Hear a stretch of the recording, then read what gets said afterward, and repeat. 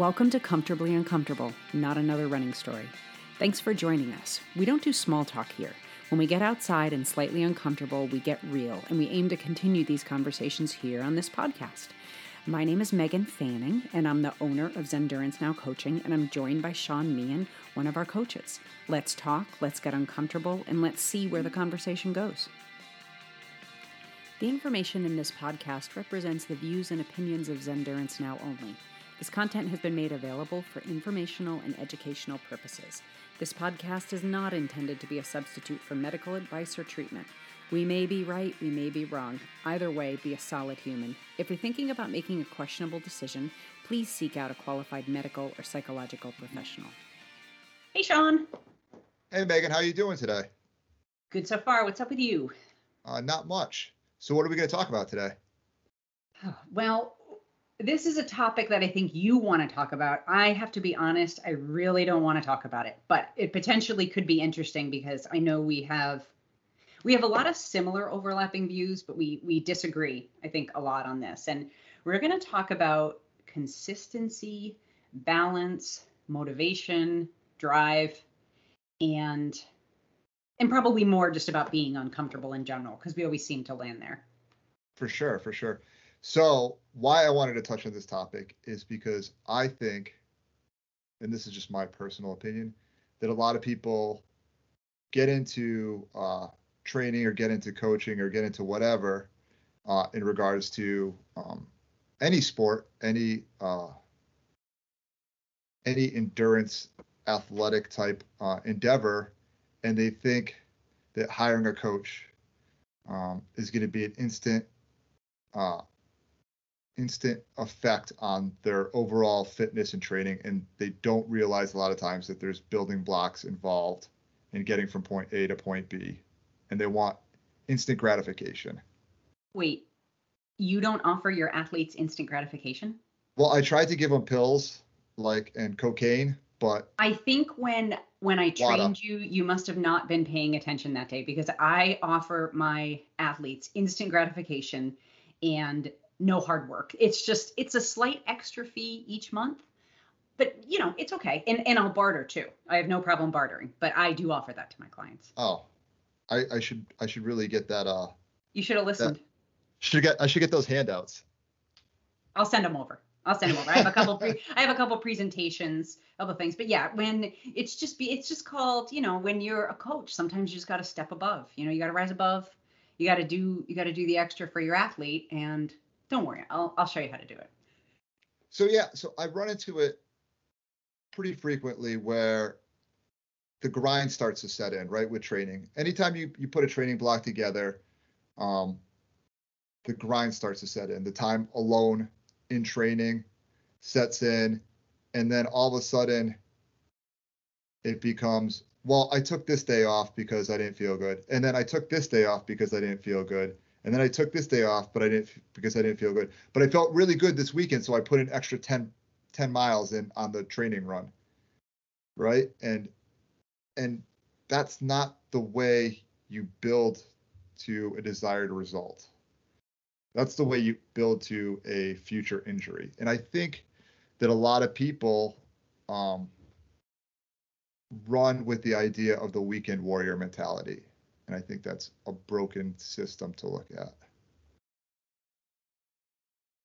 It's interesting. I think our society has conditioned us to be comfortable. See, I knew it'd come up really quickly. It's conditioned us to be comfortable, that there's an easy way, that there's a quick fix. And these races, especially if you watch, whether it's an adventure race, ultra running, triathlon, marathons, they look really fun, and our community is amazing. But it's really, really, really hard work. But I don't think it's just limited to athletes in racing. I saw it all the time in school. I saw people get into school and they didn't study, they didn't do the work, and then they were struggling and didn't know how to catch up. I am guilty of a lot of things. Procrastinating is not one of them, and not because I'm a saint or because I'm a lovely human being. It's just procrastination causes me anxiety. As you know, I always have lists. I have lists all over the place. I have a paper list next to me. I have lists in my computer, lists for multiple topics. It's just how I, keep track and stay on top of things. And then I have reminders on top of that. It may sound, it may sound a little bit over the top, but it's how, it's how I keep my life straight. When I get in my mind that I want to reach a goal, as you know, sometimes I will look at a race and say, oh, this seems like a fun idea. And then as I start training, I'm going, oh my God, what did I get into? And do I really want to do this? Sometimes it's just not fun. And when I say it could be training. It could be life. It could be a commitment to your family. It could be a commitment to relationship. There's so many things in life that we want, but it is so hard to put in the work. And I also wonder, and I hate to go into this whole generational thing, but I know that I'm raising my kids differently than I was raised. I do sort of wish I was raising my kids like I was raised in the 80s. My parents let me figure it out. And when I needed help, they were always there, they were always there to help me. But there was a lot of downtime. There was a lot of figuring out. I mean, I was bored, as a kid, and I taught myself Morse code, but I didn't have anything else to do, but I would, just sort of pick up projects and do stuff like that. Or we'd go into the, backyard and make forts, or, that we'd be working on for weeks. We were, or at least, I don't know, we were raised to be in it for the long haul. And my kids right now, it's really hard. Like if they're doing something outside and I see that they're doing it like wrong, and that's, me identifying it as wrong, not necessarily wrong, I want to go out there and help them. I want to go out there and fix it. And that's not helping them learn. I do see that from athletes. I am a diehard type A, and my goal in life is to chill out and calm down. Like that's just until the day I die, I'm going to be working on calm and chill, because I have so much energy and so much drive. I tend to attract a lot of type A athletes, and no, I don't really like charge people extra to make it easy. Frankly, if I could, maybe I would if it actually worked. But I attract a lot of type A athletes, and also type A athletes that are injured because they don't know what they're doing. Their life is too busy. And I'm circling back to what you just said. They end up becoming weekend warriors. They have these great races that they want to do, but they're in really high end, very, very busy jobs, demanding family life, and they just can't make time for it during the week. So yes, I'm going to make up for it on the weekend. And I'm going to do all this on the weekend. I'm going to get in the extra miles. I'm going to run really hard. It doesn't work. You're right. I mean, everybody gets injured or fails. And that's, I don't know, it just sets yourself up for disappointment. Well, the failure thing is the worst, right? Like injury, you can chalk that up to whatever, right? That's happenstance or chance or whatever. I mean, we understand the underlying cause is that you are overloading your body in a very specific short time frame, and then it causes the body to break down with no chance for it to rebuild, right? So we understand like how that occurs. And really in the realm of endurance athletics, repetitive motions, consistently, they cause injury regardless, right? A lot of times, right? The rate of injury in runners is ridiculously high. The fact if you go a year without some sort of injury that takes you out of your ability to run for more than a couple days, that's pretty rare for most consistent runners, right? Like it shouldn't be like that. It shouldn't. We can do better. Well, absolutely. If we could, I think that's kind of the holy grail of all coaching, where you can get the biggest benefit and stay as injury free as possible. And I think that's what I think you talk to, I mean, any other coach, professional coach, and that's always what they're looking for, right? I mean, there are coaches that do the whole throw a bunch of eggs against the wall and see which ones don't break. Kind of, and that's kind of like the high school coaching track mentality, cross country mentality, right? You can't, a lot of times they don't individualize it for their whatever athlete it is, right? Like it's like I have 20 girls on the high school track team. We're just we're throwing eggs against the wall, and we'll see which 5 can make it to states, right? Like, yeah, that is just not okay. and That makes me so angry. And it should. It's a horrible thing. Yeah. But I think when it comes to training athletes, I think has in coaching adults that can't exist, right? That whole throwing eggs against the wall mentality shouldn't exist. I mean, I'm sure some coaches that don't know better do that. But I think those coaches kind of get weeded out pretty fast, or they learn, right? Like one or the other. I hope so. I don't feel as optimistic about that as you do, but. But anyways, back to the off of the podium and grandstand, and back to the training consistency aspect of things. I don't understand why I think it's specific with adult athletes. They don't understand that at some point the training is going to be hard, and that it's going to be a grind, and that you're going to need to go above and beyond like what you thought was going to be easy. Maybe it's just because they haven't experienced it before. Yeah. Well, I have another hypothesis.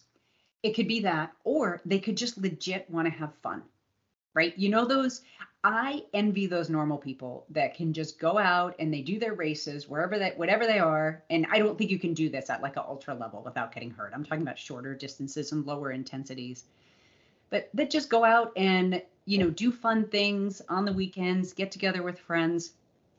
I think that's fine. I would like to be that way. I would like to be a person that entered a race going, yeah, this is going to be fun. I mean, I do think it's going to be fun, but I know how much work it's actually going to be. So there are those people out there that just want to have a good time and are in it more for the experience, but then they will ultimately run up against some kind of wall. No pun intended. I didn't realize I said that, but they'll hit a wall. They hit a wall when it's either when it comes to schedule, injury, fatigue, or something to that effect.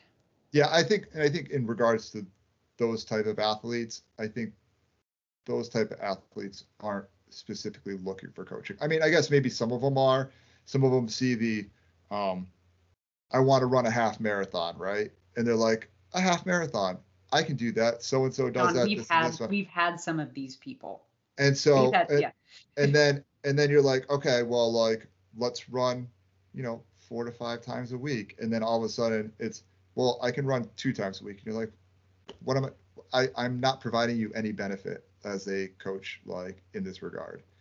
But I don't, so I don't know where I'm going with this. So what I have is I have the innate ability to continue to drive and understand that it's going to suck sometimes. Some days I get out there and it's the greatest experience of my entire life in that moment, right? But I understand that probably 75% of the time it'll be a little bit of a grind. And any But I like the grind. Do you like the grind? Sometimes. I mean, sometimes the grind is just that. It's a grind. But I've heard runners tell people that every run they have is awesome. And considering I'm so full of shit, it's like the most disgusting thing I've ever seen. And it's that whole putting a fake face on the reality. It's the whole social media aspect of running that has come into it. And I think that bleeds into what people training for events think, right? Like we were talking, like you look at these race pictures and you see people looking like they're having a grand old time running up frickin' whatever mountain it is, Muslimlu or up Everest or, heading down the Auburn Hills in Western States. You see like these smiles on their face.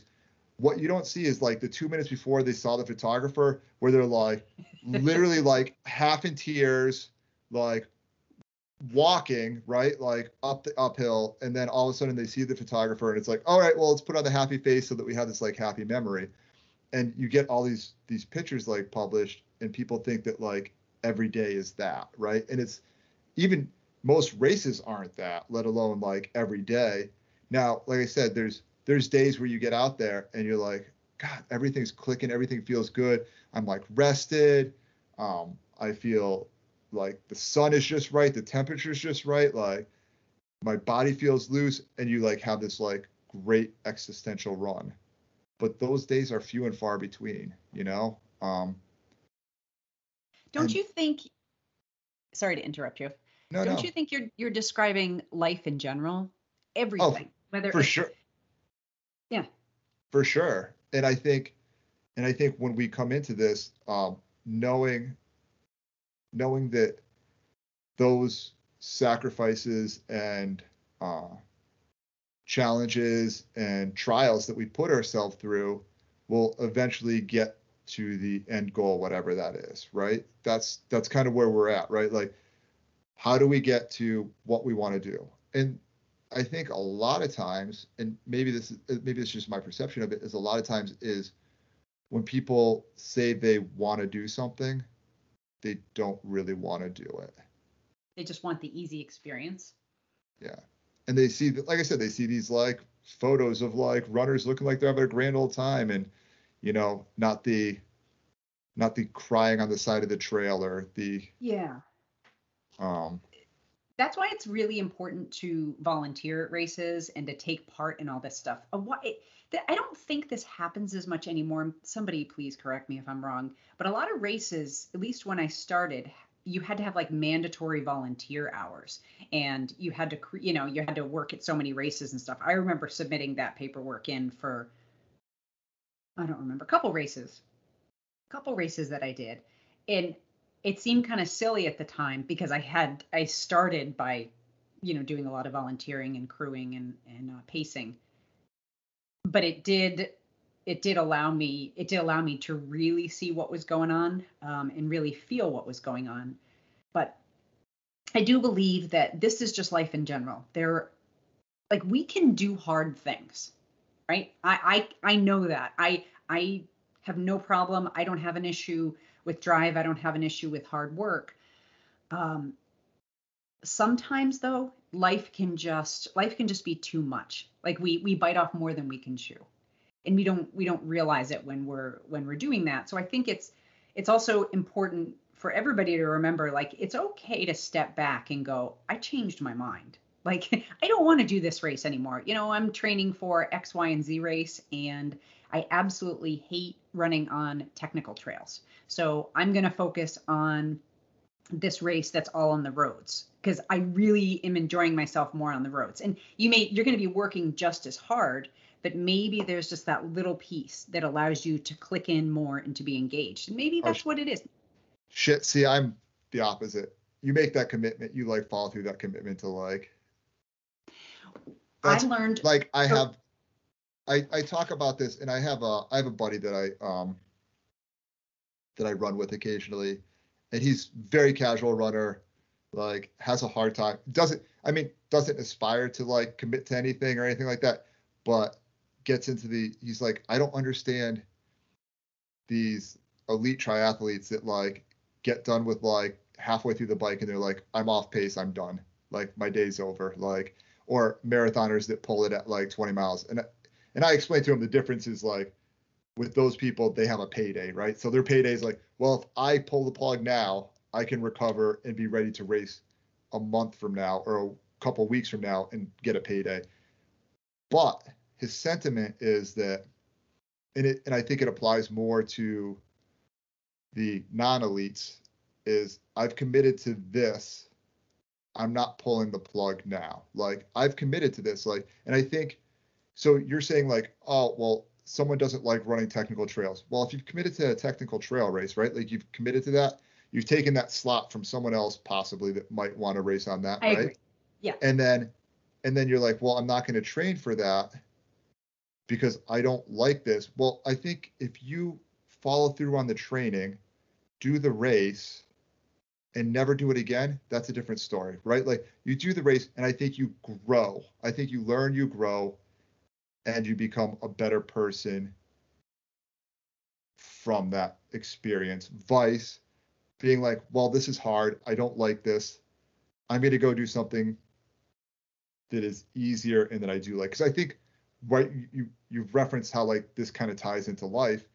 I think a lot of times in life, there's, I don't like this. I don't want to do this.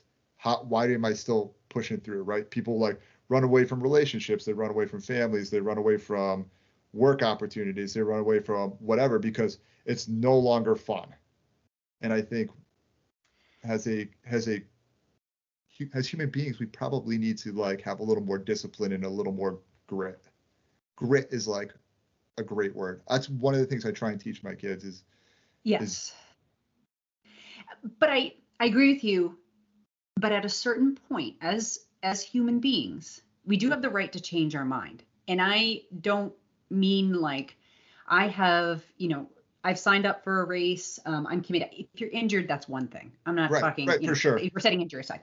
But yes, taking a spot, and just, not doing it or not showing up, that's not okay. That's not how I do things. What I'm thinking of is just situations in life where like people have to get divorces. And this is, there's a difference between running away and realizing like this isn't where I want to be in life. So I can think of like divorces. I can think of I had a job in EMS that I had early on, and I really like being a paramedic. I really like EMS.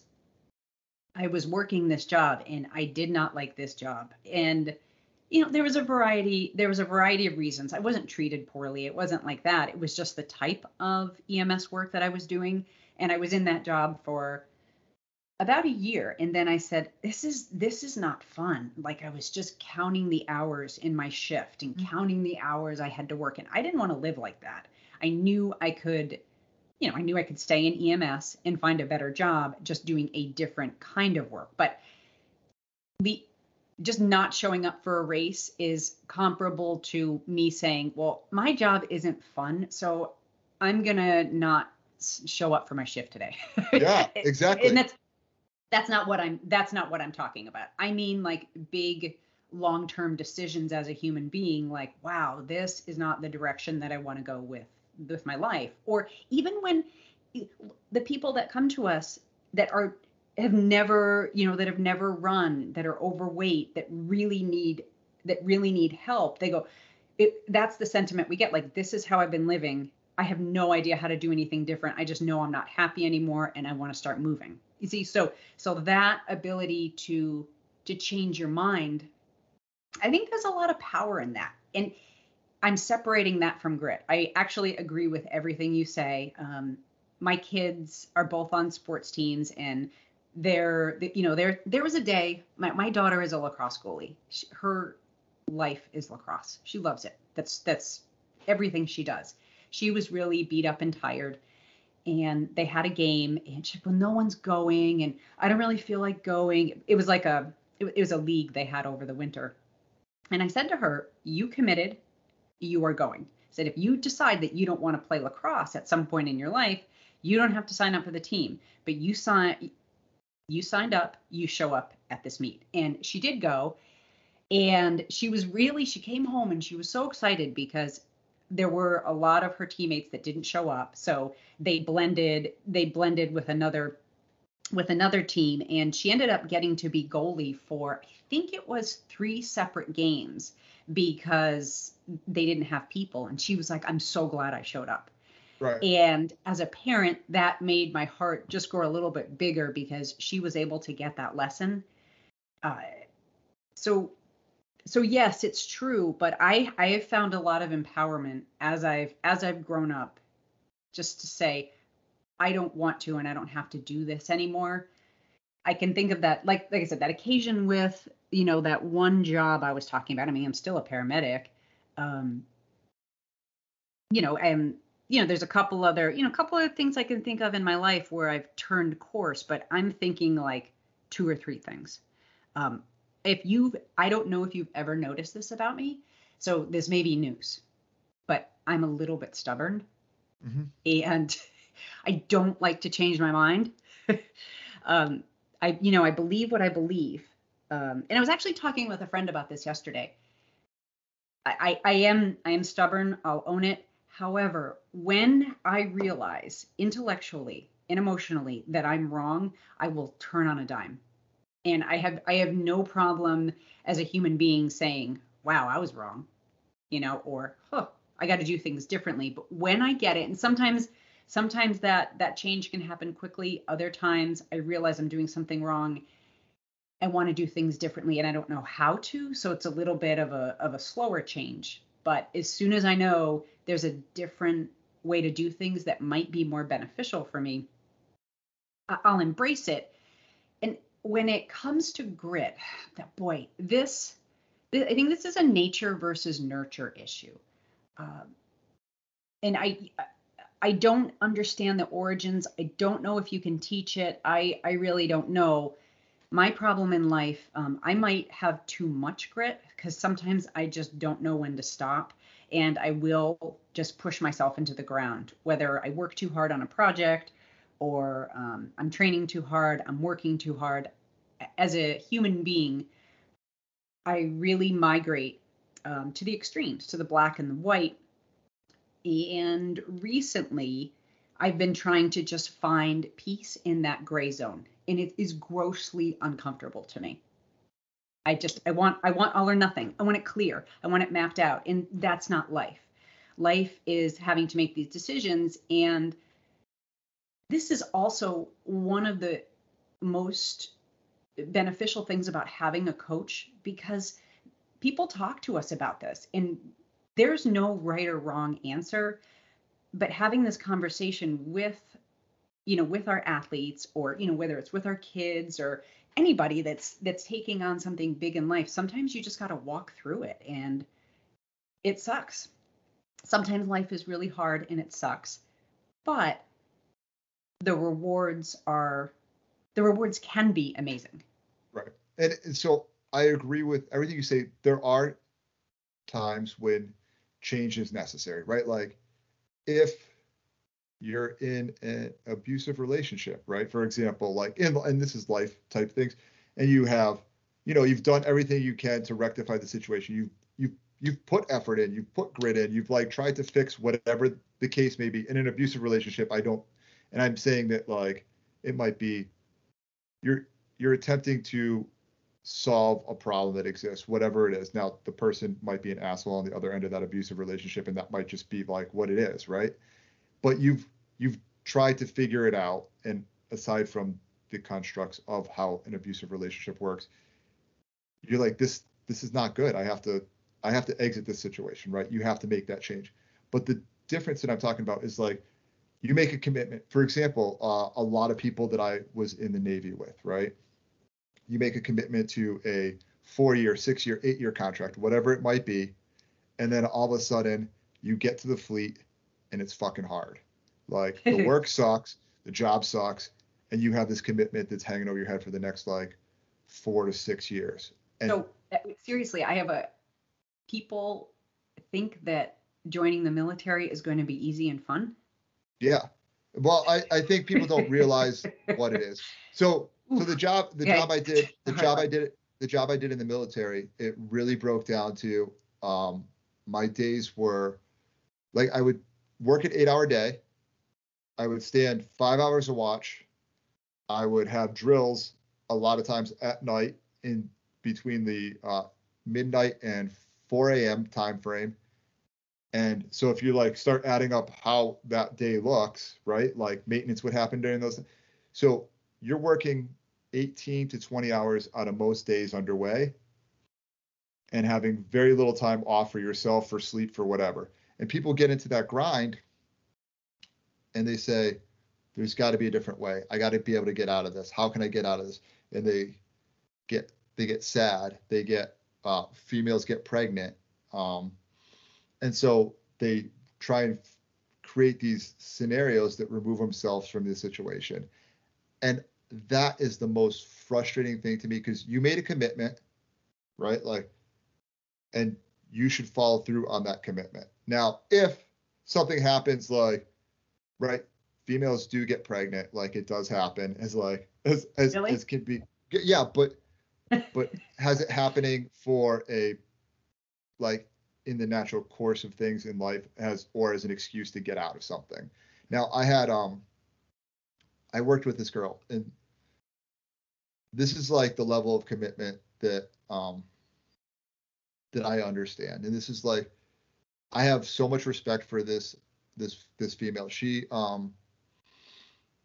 joined, her and the guy that she was dating got pregnant. She had 2 kids, and her husband, or I guess boyfriend, not husband, was still in the military. She was in the military, and both of them finished out their contracts. Like, she made every arrangement to like deal with like having like the kids taken care of and nurtured and Well, loved that's the and way it stuff should like be. that. Yeah. But she had made a commitment, and she followed through on the commitment. But the amount of times that has happened, Hmm. it's amazing how little that has happened Do from you what know I've what seen. comes to mind? It's like when I ask one of my kids to do a chore and they do a super crappy job. And so I go back with them and say, "Look, you're going to have to fix this and you're going to have to do that and then you're done." So they go back. "Oh yeah, it's all fixed." And I walk in there and check it and it's still not done. You know, how many times do we go through this? And then finally I say to my kids, I said, "Look, if you just do it right the first time, just get it done Right. instead of trying to half-ass it, because you've probably taken triple the amount of time that it would have taken if you just did it right the first time and less effort." It's not everybody. Yeah, not everybody's like us. So we I don't know how to. I don't know how to make somebody tough. Um, I don't know how to make somebody tough. I don't know how to. I don't know how to give them grit. I think in my world, I'm around a lot of people, whether I'm at, working in EMS or coaching, that are hurt and actually just need to back off a bit. Those I get so many. The athlete that is attracted to me, I've had so many of these type of people. Is, they have let's say they have a Achilles tendonitis. Achilles tendonitis. They take some time off. It heals. They start running again. They get the injury again. They take time off. It heals. Same, in this repetitive circle happens. Like, you have to do something differently. And I think sometimes people just don't know how to do it differently. And that's where we come in. I don't know that I'm much of as a human being, I don't think I'm a motivator. I have an attitude of, like, if you want it, I will work so hard to help you. Mm-hmm. But if you don't want it, I'm like, that's okay, cool, like, no problem, and I can move on. It, yeah, the whole half-assing it, makes me really uncomfortable on many different levels. When you talk about So, the Achilles tendonitis and stuff like that, that yeah, they're repetitive injuries that continue to can be reoccur, prevented. can be prevented, and a lot Yeah. of times when it occurs, simply going, well, have you seen a PT? Do you see a massage therapist? Have you seen any other outside practice, like, to get this? And then they're like, oh, well, I saw a PT once and they gave me some exercise. Well, did you do the exercises? Did you like follow up on the PT? Did you? Well, no. So that like comes back to the grit, right? Like, that's like, well, it's the shit that you don't fucking want to do, right? Like, because no one wants to do PT. No one, right? I mean, you're dealing with it right now. We had a discussion before about this, and like, because PT sucks. It's boring, like, for the most part. A lot of times, if you're really injured, it can be boring and painful simultaneously, and you're not seeing any real benefit from it right away. And that, And I mean, I guess that goes to overall structure of any time you're doing work, right? Like, the idea that you go to the gym, right? If I tell you to go to the gym and work out for 9 hours, that's going to do nothing for you. But if I tell you to go to the gym and work out an hour today, and an hour tomorrow, and an hour tomorrow, at some point, that like fitness will show itself, right? It won't show itself on day one, right? You'll look in the mirror, you'll be like, I'm the same person. Day two, same person. Day three, same person. 3 months from now, if you've been like consistent in your effort, you'll be like, holy shit, I am not the same person that I was 3 months ago. I think you're making it sound really easy. I think that's it. It just, when we talk, it sounds easy. If you open up the internet, it just, life seems a lot easier than it actually is, and so last night, so just a little bit of background, on day 6, my external fixator is removed. I'm up and about a little bit. I did my first day of PT yesterday, and it was really hard and I feel like it was excruciating. It was frustrating. Let's say 10 years ago, if I was in this situation, what I would have done is absolutely just pound through it and work as hard as I possibly can, because I have this innate belief that the harder you work, the more you get, right? This time, so this in PT yesterday, I actually, the therapist and I talk all the time, like too much pressure, too little pressure. This hurts, this is allowed to hurt, just constant feedback of what I should be tolerating, what is too much. Because if I take on too much pain right now, then the inflammatory response in my body is going to be activated again. And then we're going to be dealing with the same issues that got me into the external fixator in the first place. So this PT session was really brutal. The therapist knows. I mean, I have a number of different exercises. I'm supposed to be doing my PT 7 to 8 times a day. I have a whole routine. I'm going to do it. If I say I'm going to do it, I'm going to do it. However, on the way home, I ended up talking to one of our friends, and I was having this conversation like, holy crap, I don't know if I can do this. Like, that was really hard. And it really shook me to my core. So I don't know right now, with, literally getting back up and on my feet, can I do this? Well, I got to be honest. Oh, you got to put the faith in that, like, it will get easier.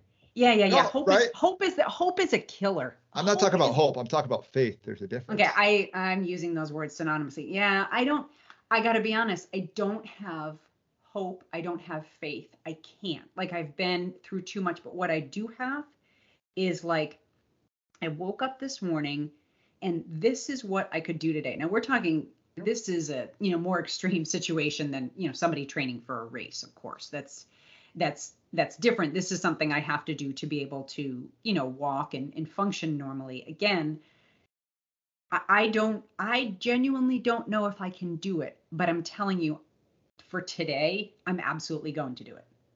If something happens down the line and this PT isn't effective and we have to look at other therapies, but it isn't. I want people to understand that while I have a huge sense of drive, you have a huge sense of drive. It's not always automatic. Like, after a bad run, a horrible PT session, a really bad day at work, a tough day at school, whatever it is, you may look back and go, holy crap, I genuinely don't know if I can or want to do this. But I do have that commitment in my mind to being healthy and whole again. And I think I trust my physical therapist. I was a mess last night. I came home and I was pretty much, the appointment was at night. I came home and I was just couch bound for the rest of the night. My body was absolutely destroyed. But today's a new day, and I'm up and doing it. But it's not. Oh, go ahead. I was gonna say, well, that's the thing, right? So this is what I try and instill in people, is the idea, right? Every time I take a break from running, I pull back from running for whatever, right? Just to allow my body to reset, to heal, whatever. I find myself, when I start that running process again, right? When I start putting the, like, 6 days a week in, right? All of a sudden, it's like, oh, this is so hard. Fuck, this is hard. Like, I'm tired all the time. I'm exhausted. And then 3 weeks go by and I'm like, oh, this isn't so bad. And then you, like, put your first 3-hour trail run in and you're like, oh my God, how am I ever going to make it 100 miles or 50 miles or whatever your goal race is, right? You start having those thoughts because you're trashed on a 3-hour trail run, whatever it might be, right? And then 3 months down the road, you go on a 5-mile trail run, you're like, oh, this is great. Like, I feel good, right? It's all those building blocks in small increments being put on top of each other that all of a sudden that span of what was uncomfortable and what was hard becomes greater, right? That the ability to fill your bucket becomes wider, right? Like that bucket just gets very big. And I think, right, even with the PT that you're talking about, right? Like today, you have today and you can do today. Mm-hmm. And Yep. the idea is that when you do today, tomorrow might not be easier. It might be the same. It might be worse. But 3 weeks from now, right, those cumulative gains, as long as you've been consistent in doing what you're doing, should be better. And if they're not, then you need to reevaluate the what you're doing. And I think that's where the consistency comes in. It should elicit change, right?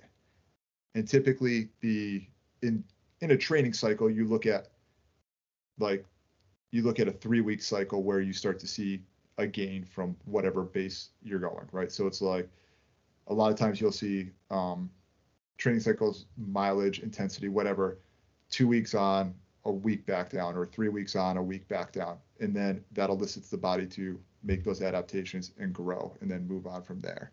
And I think a lot of times what you see is, like we said, like, oh, I don't feel good this day, so I'm not going to do this. And then you never get that adaptive overload to actually see those gains. And so you're always in that space where everything's uncomfortable and everything sucks. So you know what I people mean? aren't sticking with it long enough to see the benefits. Right. And Okay. I think I have a you're question. with that. Yeah. So outside of running, was there ever a really tough situation in your life where grit and hard work just didn't work and you actually had to step aside?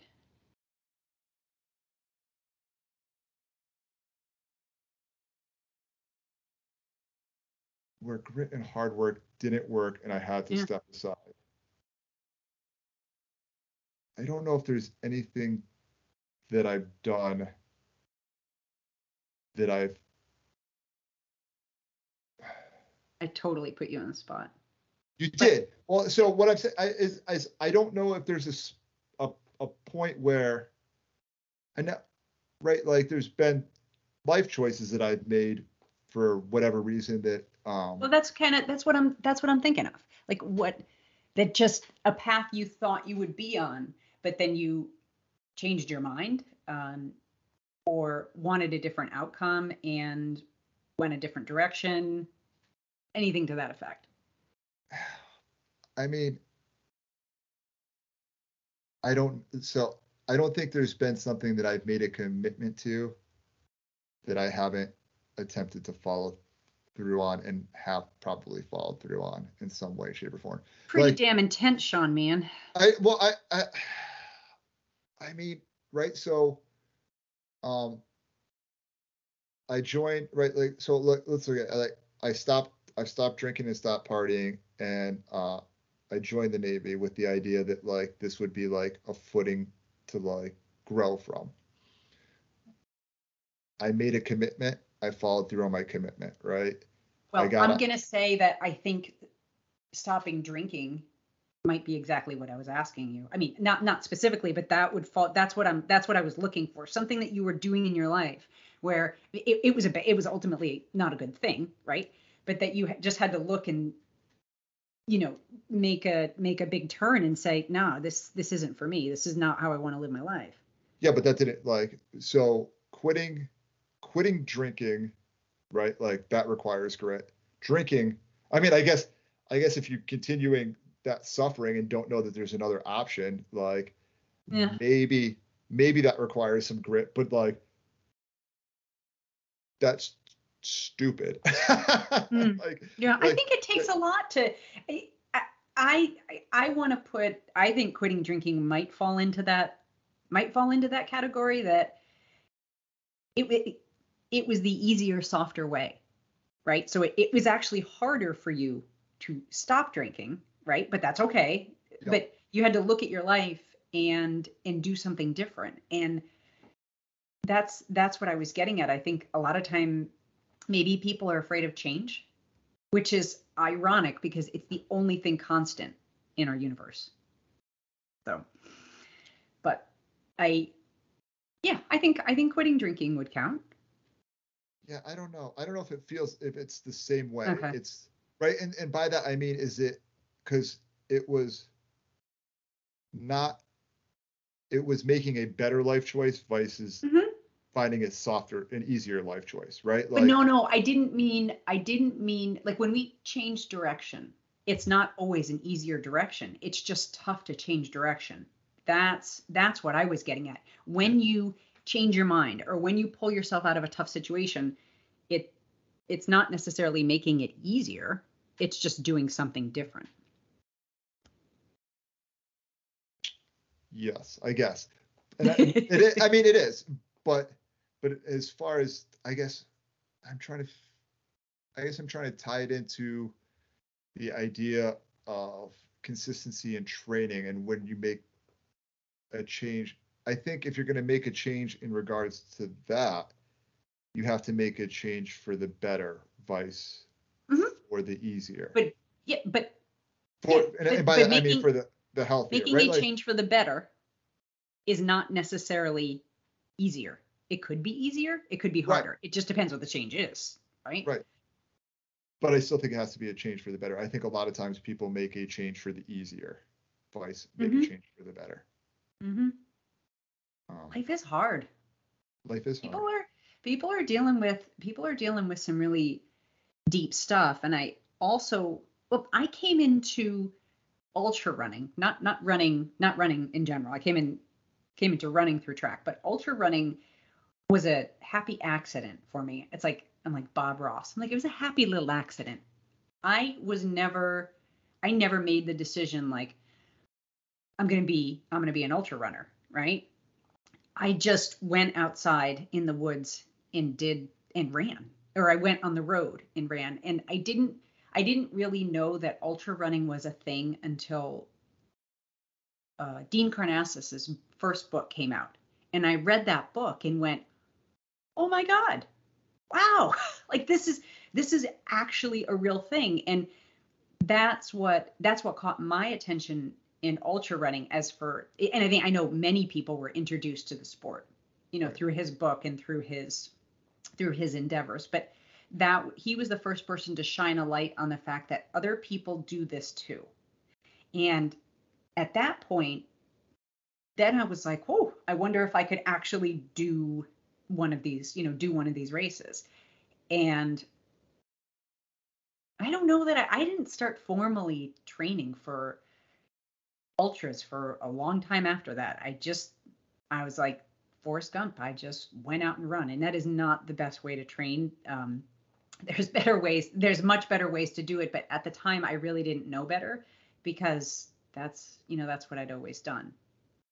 Um, but life gets hard, and I think we also tend to have addictive personalities. So a lot of us use exercise and endurance um, as a way to exorcise demons, right? Just to get stuff out of our head. And we hear a lot about people talking about, ultra running as a drug or replacing one addiction with another, which I think is total crap because you can't. Yeah, it's crap. It's crap because when you're out there running or in the middle of one of these races, or let's say you're in the middle of graduate school or you're working your way through a tough job, it is really tough and you have to be super freaking present to perform and do well. If you're out there using ultra running as a drug, that's not making me feel better. I mean, I think I've hallucinated a few times and thought I felt really good, but for the most part, it's hard. It's really hard. But for me, I like the phrase exercising demons. It gives me a way to work things out. All through graduate school and even through paramedic school, I I ran. That was like I'd give myself a study break and I'd allow myself to go running or a hike or bike ride or whatever because it would clear my head. It was a really good. It would allow me to just put that work aside for just a few minutes, go out, do something fun, do something hard, and then come back to regular life. Come back to regular life commitment. But I don't know. I mean, I do believe. I think we're saying the same thing. Maybe different different flavors of it. I just, as a coach, maybe you're better at this than me. I think Sam, our other coach, is probably the best in motivating people. Sam is really good. Sam's like, he's got that energy. I don't know that I'm a good motivator. If you want it, I'm here. I'm happy to help you. But yeah, I'm not a lot of rah-rah and cheering. I cheer people on. Yeah, you're good. You're better than me. Yeah. But I cheer people on for committing. Like, that's the thing, is like, if you and if you can give me 100%, 95% of the time, I'll go to bat for you. I had a very specific. I had a runner recently who ran a marathon, very tough marathon, 2,000 feet of elevation gain, a brutal. I think it was like a 400-foot climb in the last at like mile 21, which is insane. A lot of it was on trail, and his training block was one of the best training blocks I've ever seen someone put in. It was very consistent, like on the nose, got out there, grounded, and right, every freaking training run was not perfect, right? But like the overall body was spectacular. And as a coach, nothing brought me more joy than that training block, even though, because of the race, he didn't run the goal time that he wanted, which would have been hard to do on that course. I think given a different course, his goal time would have been easy, right? Like, given the day on a different course, it wouldn't have been easy, but it would have been very doable. But his excellent performance was the commitment that he made and the follow through. So good to be able to do it. And do you know what I do for my athletes is, and I'm also a psychologist, so it's maybe it's part of my training, is I hold space, right? So I remember pacing one of our friends, and boy, she was miserable. We were like in the last 5 miles of a 50-mile race.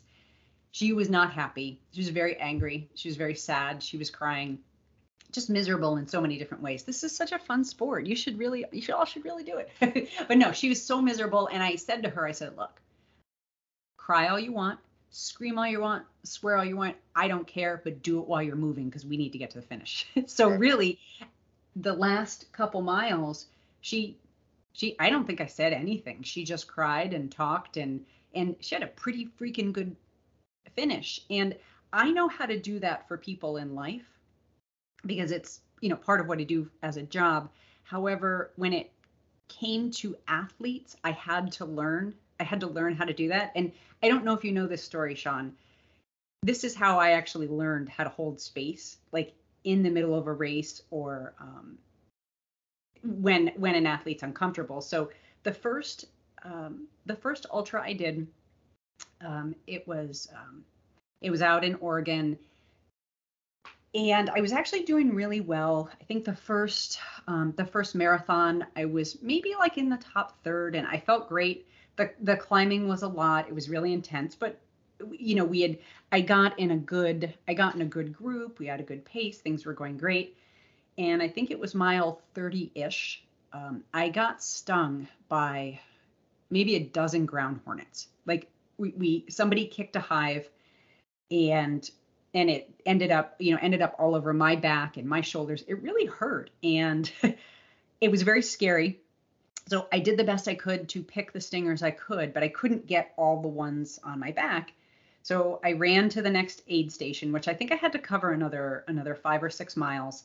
And at that aid station, one of the volunteers, got a credit card, was helping me pick the stingers out of my back, and all that adrenaline that came into my body from all those hornet stings dropped.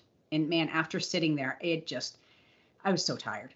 And anyway, so I get to the next aid station and I missed cutoff by 7 minutes and 32 seconds.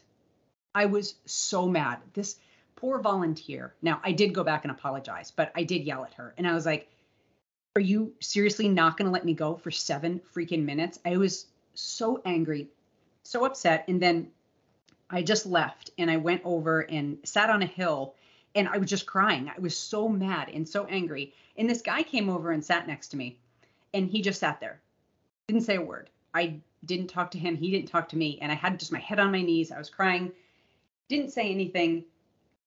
I don't know how long we sat there. Finally, I picked my head up after about 15 minutes and I looked at him and I said, "You look super familiar." I don't, and he just sort of shrugged his shoulders and introduced himself. And, I'm Megan and his name was Craig. And so we talked and I explained to him what happened. And he's like, "Yep, been there. We all have.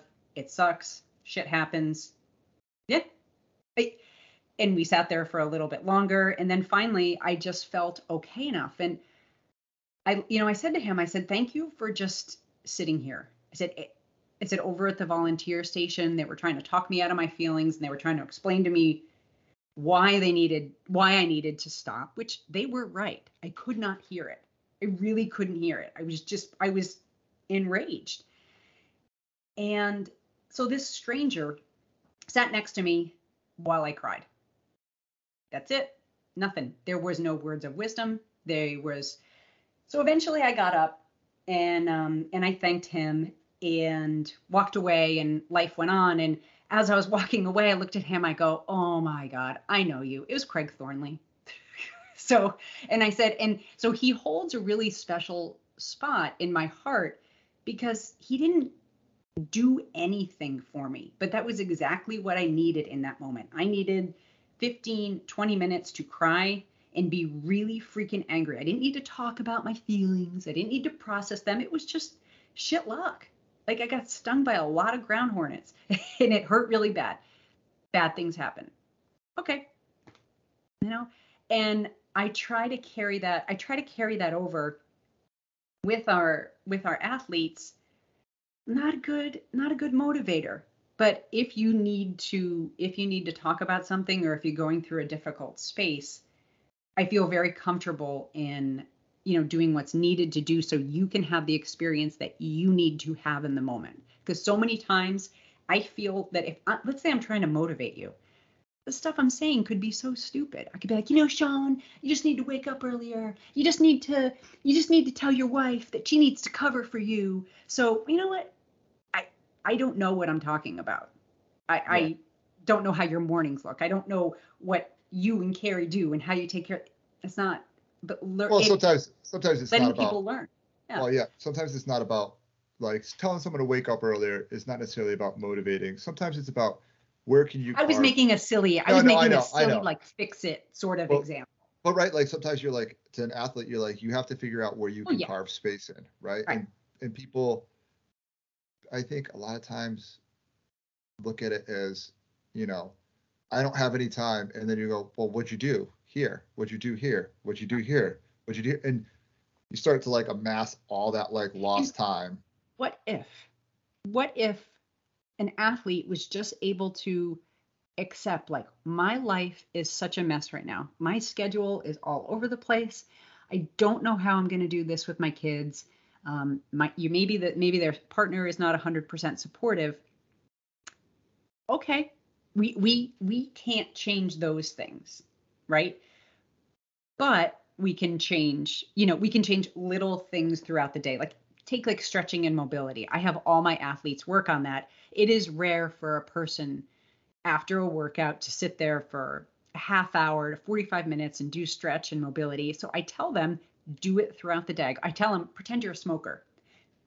Take a break, get up, stretch, every hour, do what you need to do. And there's little ways to get things done. Sit on a fucking lacrosse ball. Yep.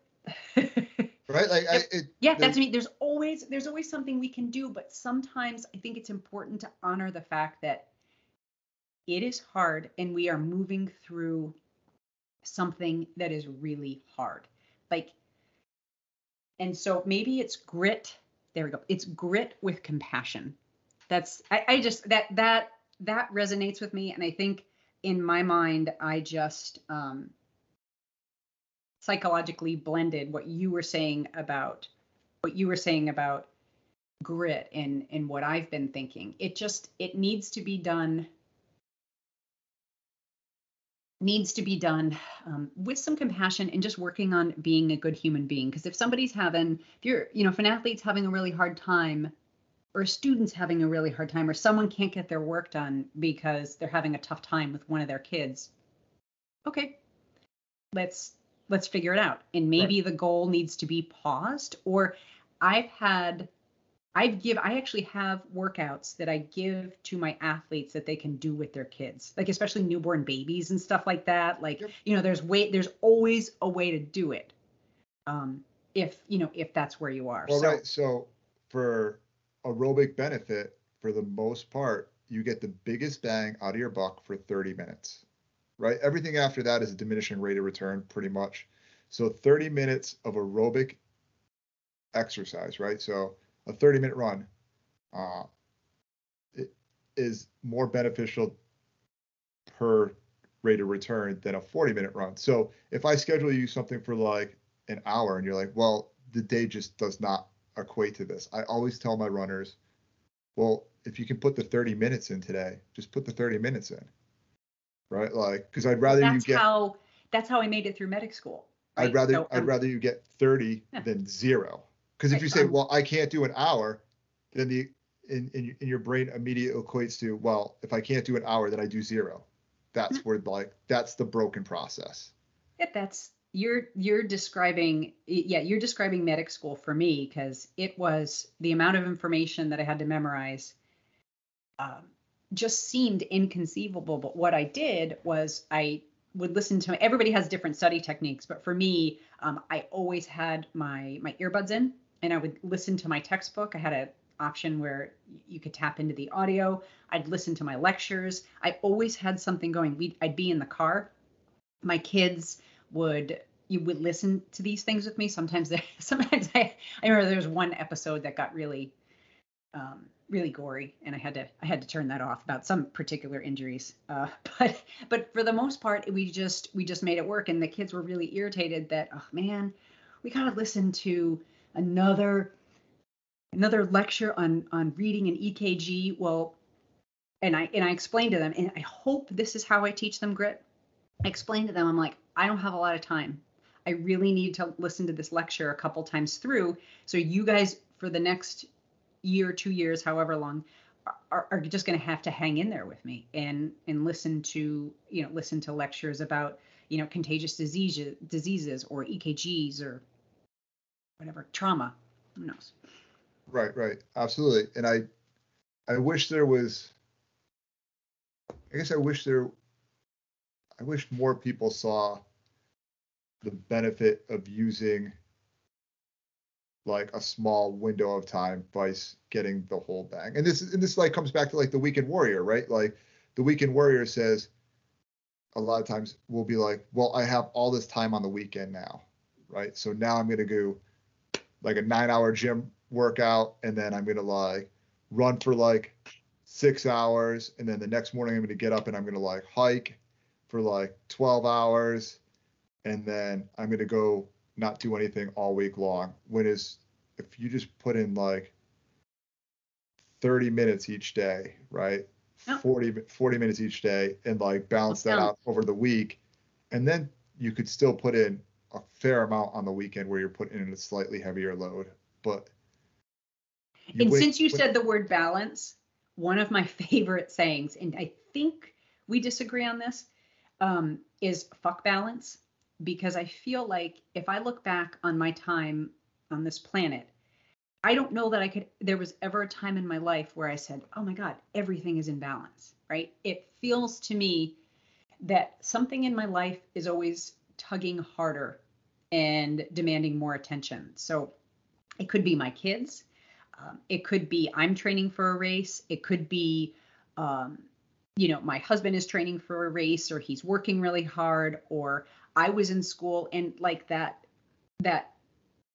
um, that scale, I feel like, at least in our family, is shifts a lot. And sometimes there's just going to be people that get more resources and attention because of what they're going through.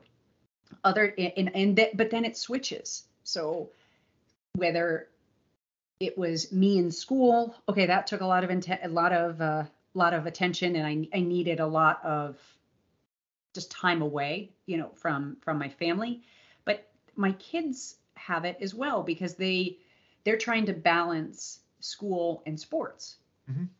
and And social what life and in social life, yeah, family no, and life. everything Yep. else, Yep. everything else they have to deal with. And sometimes it's just hard, and it's not. Sometimes lacrosse is going to take more time than school. Okay, other times French class is going to demand some time away from lacrosse, but it's a constant. I think it's a scale that, at least for me, moves. And being willing to, this is why my husband and I don't train for races at the same time. We tried to do this early on, and it's actually how we met. um, we were on a racing team together. We can't train heavily at the same time. It just hasn't worked with our kids, and especially when they were young. We take turns, and the focus is, all on one person for a while, and then it's going to switch at some point, hopefully, to the other person or to another member of the family. Well, I agree with that to an extent. I think you need to properly prioritize what you what you want, what you need, and what is required of you, right? And by that I mean, and that's where the balance comes in, is it might be, I want to prioritize training for a race. Okay.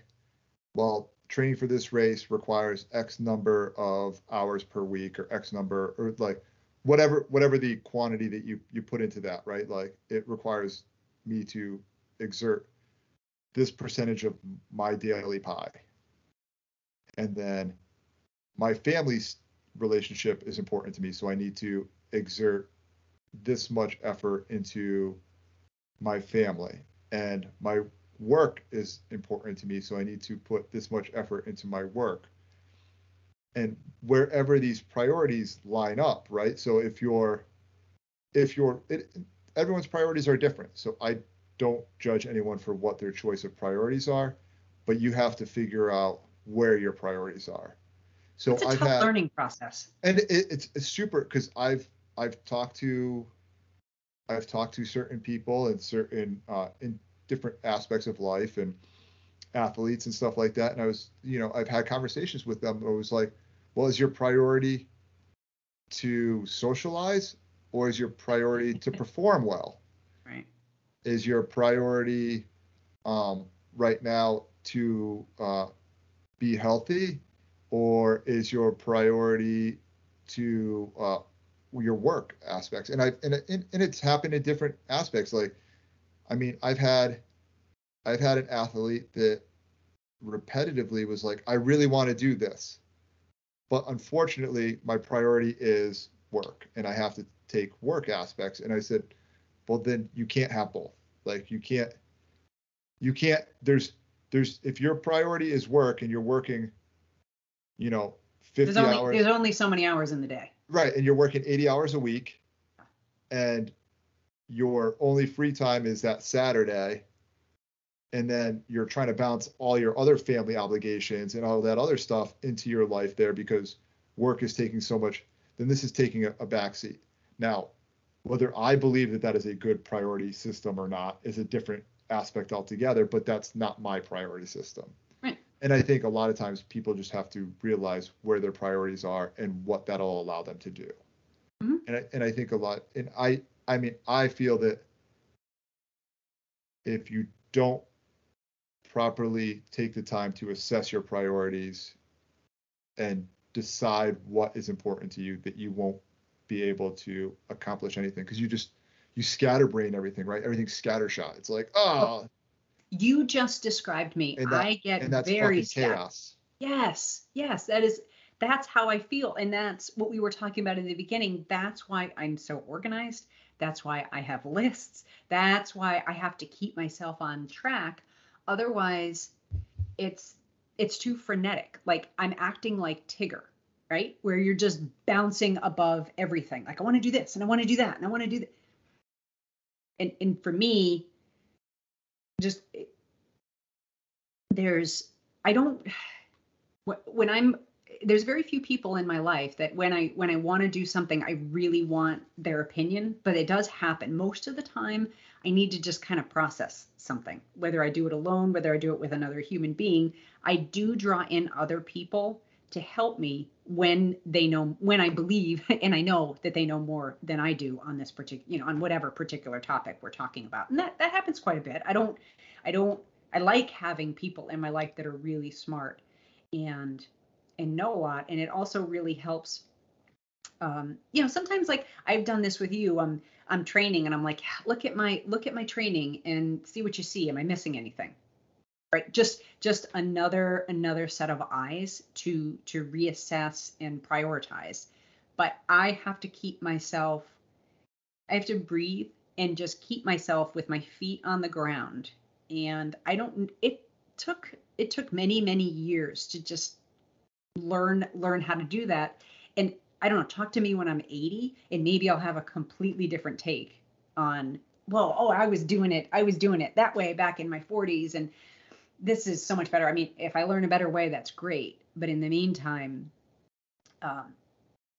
keeping my feet to the ground with organization, finding priorities. I accept that balance is fleeting, and that's okay. Like my house may be a complete disaster, right? But we spent the entire weekend at kids sporting events or something. It's just priorities.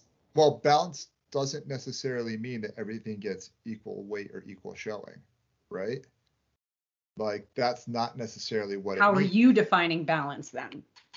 Well, right, it depends on what the priorities are, right? So like if something requires more time, Yeah. right, to get the goal, then it has to balance out with something getting less time. Okay, I see balance like those stupid memes that are on social media all the time. They'll like be a pretty sunset with follow your goals and life will treat you well. Or I was trying to think of some stupid saying, but that's what I see balance as, is that sort of pie in the sky. That's how I like everything is going to be okay.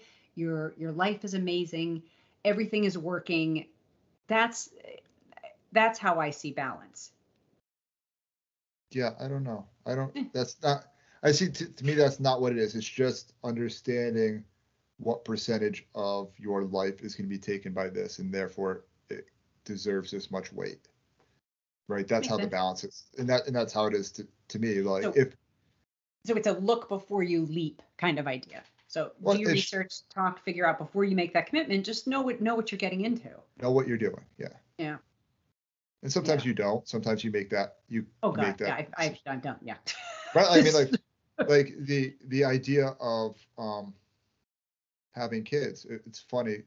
I my so when I had my first daughter, it was, or my only daughter, because I have two kids, but my daughter, it was it was such a shock to my system in my lifestyle when she was born that it legitimately fucked me up in a way that made me a huge selfish asshole. And that's a whole different story that my wife can get into at a different time if you're ever curious about how bad of a person I could possibly be in certain regards. Um, and it wasn't, and by that I mean a bad person. I was just a selfish asshole is what it really came down to. And when we found out that Carrie was pregnant again with Finn, she was utterly like beside herself. And I mean that in a negative way. She was terrified. Like, how are we going to like manage this? Yeah. How's like this? And for me at that point, it was like, well, fuck it. Everything's already changed. Like everything, the priority Like, system is I'm like, good now. well, yeah, the priority system's broken, right? Like Yeah. that freedom that I Yeah. had like prior to having kids, like no longer exists. So like one more doesn't make a difference, right? Like it's that, and that's where, like I've said, like you sometimes you don't know what the Hmm. change is, but once you do know that change, you're like, oh well, like that's how we prioritize this in this aspect. Um, so Yeah. you know, I would like everyone to properly prioritize things the way I want because I'm a selfish asshole, and I think their lives would be so much better if they did. Well, I think I'm gonna go with grit with compassion. I really like that. I think that's my one of my new catchphrases because um, I think that because nature versus nurture, I don't know if we can teach it or make That it. that is a Well, huge question about grit. Is it natural born? oh Like, no, I, right? we Is can it some, we can encourage it. That's the thing. That's what I was looking for. We can encourage it with people that are seeking it. So it's almost like if you want what we have, talk to us, right? right? Like talk to us. And it's not just like about running. Like if you are thinking about joining the Navy, find somebody that find somebody that knows what it's like to be in the Navy. If you want to be a paramedic, talk to somebody that's a paramedic and talk to them about paramedic school. When they tell you how awful paramedic school is, you should believe them. It is it is it's one of the it's such a hellish experience, but I didn't listen. I was like, "Oh, I'll be fine. I'm really smart. I've never had a problem in school. It'll be fine." Every, um every parent ever. Oh yeah. Well, I guess every future parent, right? Ah, this will be different for me. oh god, yes. Oh. Uh-huh. Okay. Let me know how that Sure. works out for you. Yeah, talk to you in a few years, but just I'd say know your people. Like know the people that are around you and know who has what expertise and who thrives in what area and who you can talk to about things. Just we need to start talking to each other more so we can look before we leap, metaphorically, and we know what we're getting into. But I don't I think if somebody really wants to know what it's like to be an endurance athlete, the first thing I would just say is come to one of our races. Because one, you're going to be hooked by all the awesome people. We have the coolest community. It's like the island of misfit toys. It's the best. All misfits, weird people. It's great. We're all so quirky in our own way, but to see people working that hard, I gotta tell you, I even when I'm watching my kids track meets and stuff and cross country, I remember like there were certain times when I started to like get choked up at some of the finishes, and I'm like, oh my god, don't be that mom, don't be that mom, don't be that mom. 'Cause I'd be screaming at some poor little kid that I didn't even know who it was because it was just like this epic finish, and I'm so excited, and I'm like, oh my god, if my kids would absolutely kill me, if if they saw me now, but they were running, so it was fine. But yeah, I just, there's a lot of grit, there's a lot of feelings, there's a lot of stuff that goes into it. And if we all walk around pretending that this life is easy, like it's so much fun to be an ultra runner and it's so easy, and endurance sports are great. And I don't have any struggles. Do you have any struggles? Like I can't even imagine that. Can't even I had imagine. seriously, I had a discussion with a, a social influencer on Instagram one time. She had posted something about like it's every run's great, every run's like the best ever, and I was like, that's such bullshit. There's no way you feel that way. And she's like, no, I do. And I was like, you're full of shit. So, anyways, fast forward 6 months later, and she's no longer running. She's riding a bike and dirt, right? Like, so it's like, oh, okay. So when it did Mhm. get hard, you like, well, I'm gonna shift gears, and that's what I'm gonna do. Now, what I'll say is that every fucking run is a gift. Every run that Yes. you get out there is a gift, and it should be treated as such. And But I'm gonna say that you, um, and anybody else who hasn't been through the level of physical trauma that I have, I agree with you so much that I don't even think you understand. Because when that piece is taken away, like I can ride my bike, I can swim, I can climb, I can surf. There's so many other things I can do, right? But when I spent a year essentially really not running, it felt like it just felt like a hole. Like there's a hole in Right. my heart that needed to be filled. So I I really do enjoy all my other sports. I love getting out there. I love my gravel bike. I think that's with anything. Like Yeah. if the bike was taken away from you and you could still run, you might feel the same way about the bike, and vice versa. Like I said, if you remove one aspect of my personality, no matter what it is, Mhm. or like one aspect of my being, it is Mhm.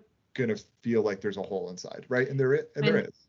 when after the bike crash 5 years ago, and I just for a little bit of reference, I was in a hospital bed for 3 months. I broke my hips, my sacrum, L4, L5, shoulder, head. I mean, a whole bunch of injuries. But um, there was a my hip ortho said to me, "You are most likely never going to walk again unassisted." So meaning that for the rest of my life, I would be using a walker or a cane or something to that effect. And that made me really angry, and I immediately thought, "Fuck you." Fuck, I mean, I just the level of rage in my body. I can see where he was sitting and where I was sitting. And I went home later that day, and I remember laying there and thinking, what is my life going to look like if I can never walk again? Right? Really having to sit with that piece. And it I was really sad. I got to say it was so disheartening. It did give me more grit. I can tell you that. It's for damn sure. But I was able to make peace. Like if I can't run again or if I can't walk, I'm going to be okay. Like it was this intuitive knowing, and going through the 6 different surgeries that I've been through, I sometimes I go back to that feeling like no matter what happens, it's going to be okay. Something may happen and I'm never able to take a step again. I'm going to be okay. And I have to go back to that moment. And as much as this means to me, just knowing that there is a place in this world for me and my drive and my grit if something doesn't go the way I have it planned. Um, I think about that a lot, and it sounds like it would be a demotivator, maybe like, so, and I'm not trying to say like, oh, it's okay if I was totally okay with not walking again. I was not okay with it, but I made peace with it. Right. And I made peace with it, but it also gave me the grit to do my PT 4 times a day when I had that stupid external fixator on my leg. That hurt really bad. Right. Well, that's the difference, right? Like acceptance is not necessarily being happy about something, right? Like Right. it's just Right. it's just understanding Common that like misconception. this is the situation, and I will do the things that I can to better the situation in whatever way that is, and the outcome is not necessarily decided by me. Hmm. Well, my charge this week when it comes to grit is definitely starting physical therapy and recovery because it hurts really bad. I'm here doing it. I'm not happy about it, but the alternative is not one that I want to grasp onto today. Every PT session's a gift. I like my therapist. I got to say that's I could not do this with somebody that I don't like and I don't respect. So Sean, as we're wrapping up, you have a song that you were very excited for me to hear and that you wanted to use to take us out today. So what are you listening to this week? Megan, this song is awesome. So it's Green Sky Bluegrass, and it's Living Over is the name of the song. Now, speaking of grit and times where running fucking sucks. So I had gotten done this past year with Cocodona, and it was middle of the summer. And Cocodona is how far? It was 255 miles, unless you look at my GPS watch, which was 260 something miles. But that's a whole different story. 5 mile difference in that span of time is not a big deal. And I was just trying to get my mojo back, And I had worked a night shift, was getting out, and had a plan to go for a run. And I threw on this song, threw on the headphones, and I hit the trails, and the sun's coming up, the song's playing, and I'm running beautiful trail down by the river. The air is like smooth and cool on the skin. And it's those moments, right? Like, that's what I'm talking about, is like those moments of joy. And that was like, that filled me with such an amazing experience in that very particular moment, that it kind of started like flipping this switch and back into, okay, I can do this. I can train. We can run. We can find joy in this. And for months and months, I was totally shot, totally burnt out. And in that moment, that song, that sunrise, that like location, like the feeling of the air on the skin, all that combined to change an entire perspective. And so that's why this song is super important and like super beautiful to me. All right. Well, we will listen. And I'm going to ask all of you listening that if something we've said resonates with you, reach out to me and Sean. All of our contact information is on the podcast website. You can find us on zendurancenow.com. Sean and I are all over social media, so reach out to us. Tell us what you think. If you feel like giving us a review, it would be totally appreciated, but you don't have to. But if you want to, it's really cool. Until next time. All right, talk to you later, Meg. Bye, Sean.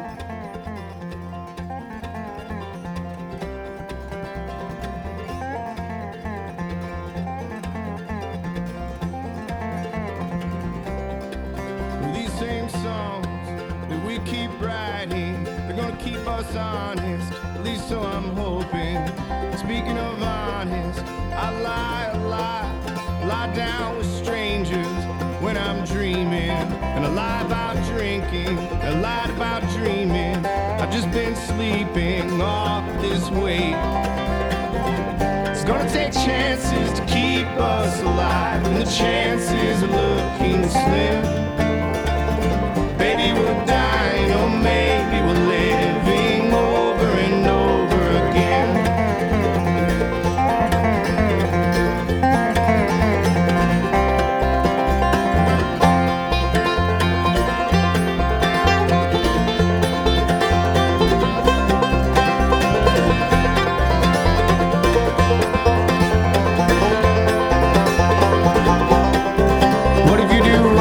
So long that it feels right.